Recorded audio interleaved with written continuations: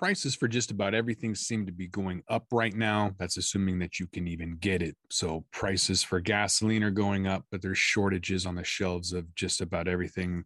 And for people in North America, that's fairly rare.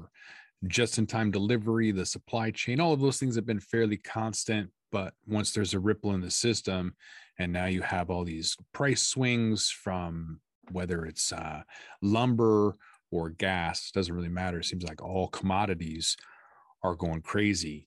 So, been a lot of news, whether it's transitory inflation, all these terms, whatever. We're going to kind of get into that because there's a lot of concern, whether you're an economist or cannabis consumer, doesn't really matter. But a lot of people are seeing the impacts of inflation, whether it's at the grocery store, regardless, your dollar is buying less and less. You can see that in housing as that bubble is pushing the price up. It's inflation coupled with speculation that's driving housing specifically.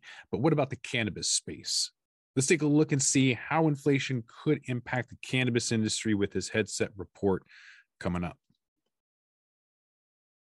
It's only entertainment. Welcome back to The Talking Hedge. I'm Josh Kincaid, capital markets analyst and host of your Cannabis Business Podcast. So right off the bat, let's get the definition out of the way of what inflation is. According to Investopedia, it's the decline of purchasing power of a given currency over time. So in other words, inflation is the reason why the dollar is buying you less and less beef jerky. It used to be $10 a pound. Now it seems like it's $10 for 4 teeny little strips. Also, in my opinion, part of the reason why housing is going up, but other commodities as well. So supply and demand, right? Old school economics. So it's taking more dollars to buy the same goods and services. One of the easiest ways to begin evaluating inflation in any industry is to look at the average price over time. So let's look at the average item price of all cannabis products in the adult use market in the US over the previous year. So over the last 12 months, within most of those markets, the prices have become fairly stable over the last year. Michigan kind of stands out as a notable exception. They have a steady decline in average item price, falling from $25 and change to $19 from July of 2020 until June of 2021. And that's kind of normal. You know, as soon as a new emerging market kind of comes on, you're seeing massive, margins or profits, and then that price comes back down to reality. I wouldn't necessarily attribute that to Canada because they were already closed by July, so no one was really coming over from Toronto, for example. And I'm not sure how much, because Ohio, none of the surrounding states have new measures that would draw money away from those borders. So my guess is that it's just normal, that after a while people either found their niche or they just prices came down. Whatever the reason is this is a normal trend. Nevada was heavily influenced by tourism, and so we saw some price volatility during the pandemic. Prices in Oregon were also notable increase right after the beginning of the year, but then remained stable after that. So when we look at the relative change in average item price from July of 2020 to June of 2021, again, Michigan stands out with a decrease in pricing. So the only market share that saw a rise in average item price over the last 12 months was Oregon with a 2% increase. So although Oregon saw an increase in price, this data specifically doesn't indicate that inflation is driving up retail prices, but maybe average item price is also not an ideal method for evaluating the influence on inflation for the cannabis industry, because average item price is heavily influenced by what consumers are purchasing and the products available in the market.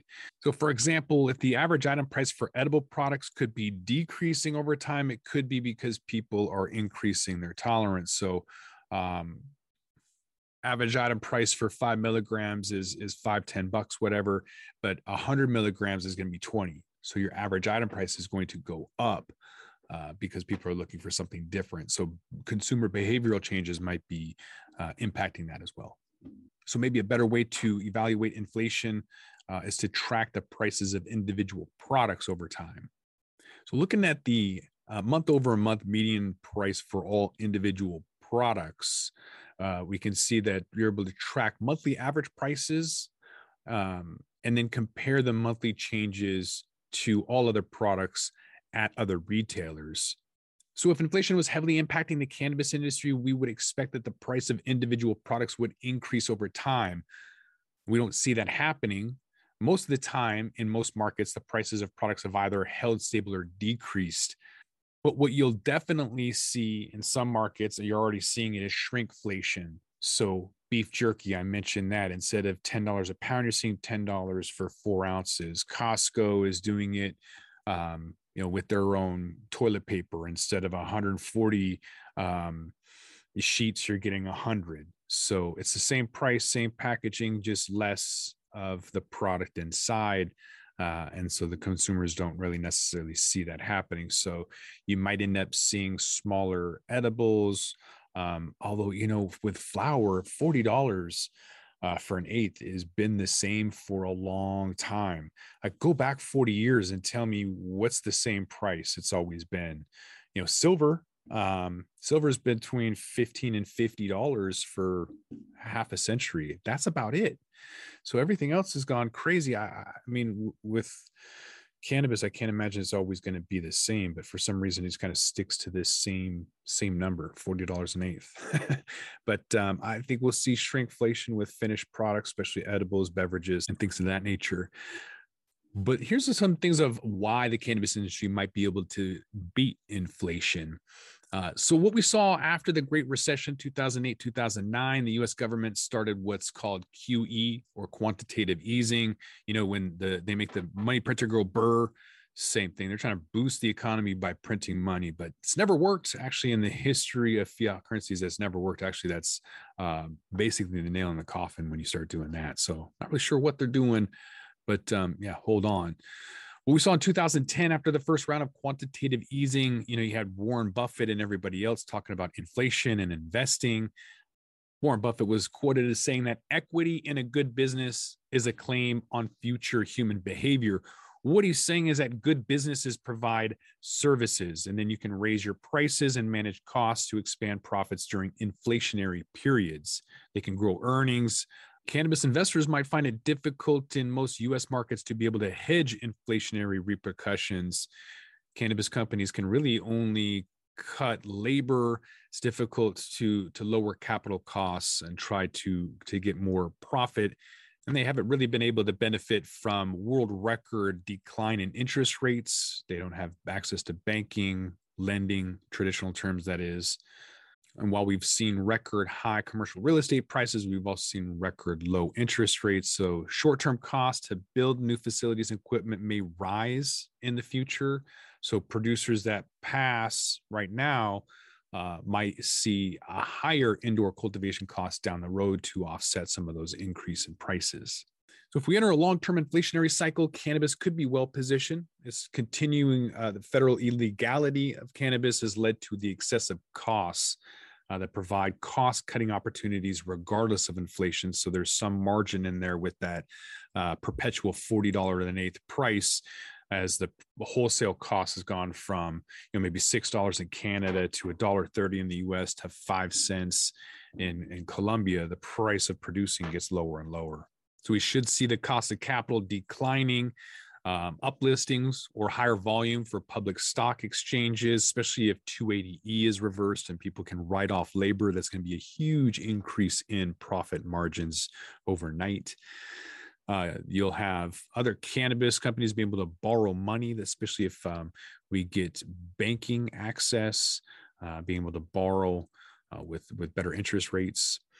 The access to capital and the subject matter expertise at that level will provide opportunities to provide efficiencies, scaling, expansion, automating, all of those things that we kind of touch on with this podcast, being able to pull from other sectors as well.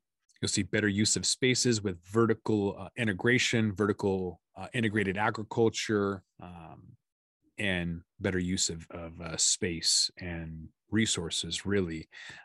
We'll also see opportunities arise. So if someone's growing in California and we have access to sell across state lines, that arbitrage opportunity, in New York might be $7,000 if it's a really nice strain. So it'd be interesting to see the demand and where other states want their genetics to come from, like we see with wine, for example. So there are regions around the world that will be coveted, and once that transport cross state lines, cross border, all of that happens, definitely open up some opportunities, and skew pricing.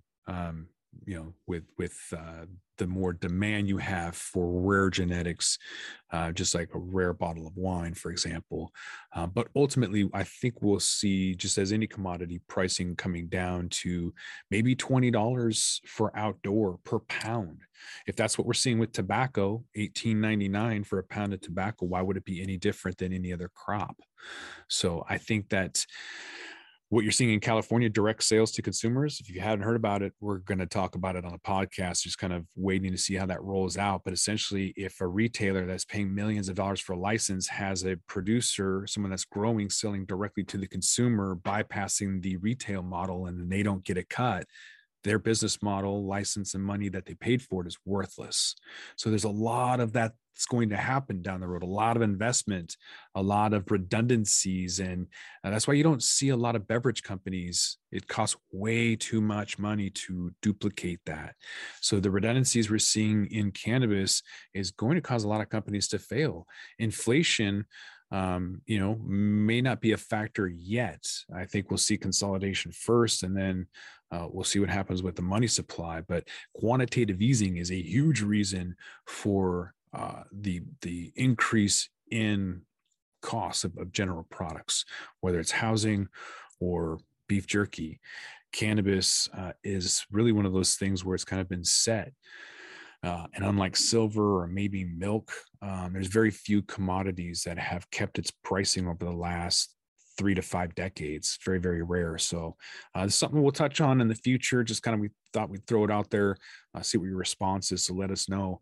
With that, we're going to roll this one up. I'm Josh Kincaid. This is The Talking Hedge. Don't forget to like, share, and subscribe, or don't, and I'm out. Don't forget to smash that like button on your way out and check out these other videos that we've got.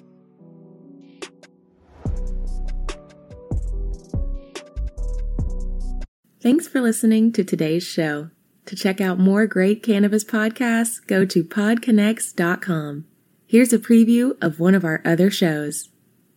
Hey there, my name is Leah Babrudi, and I'm the founder and host of CannaChicks Podcast, where I discuss cannabis, psychedelics, and other natural medicines.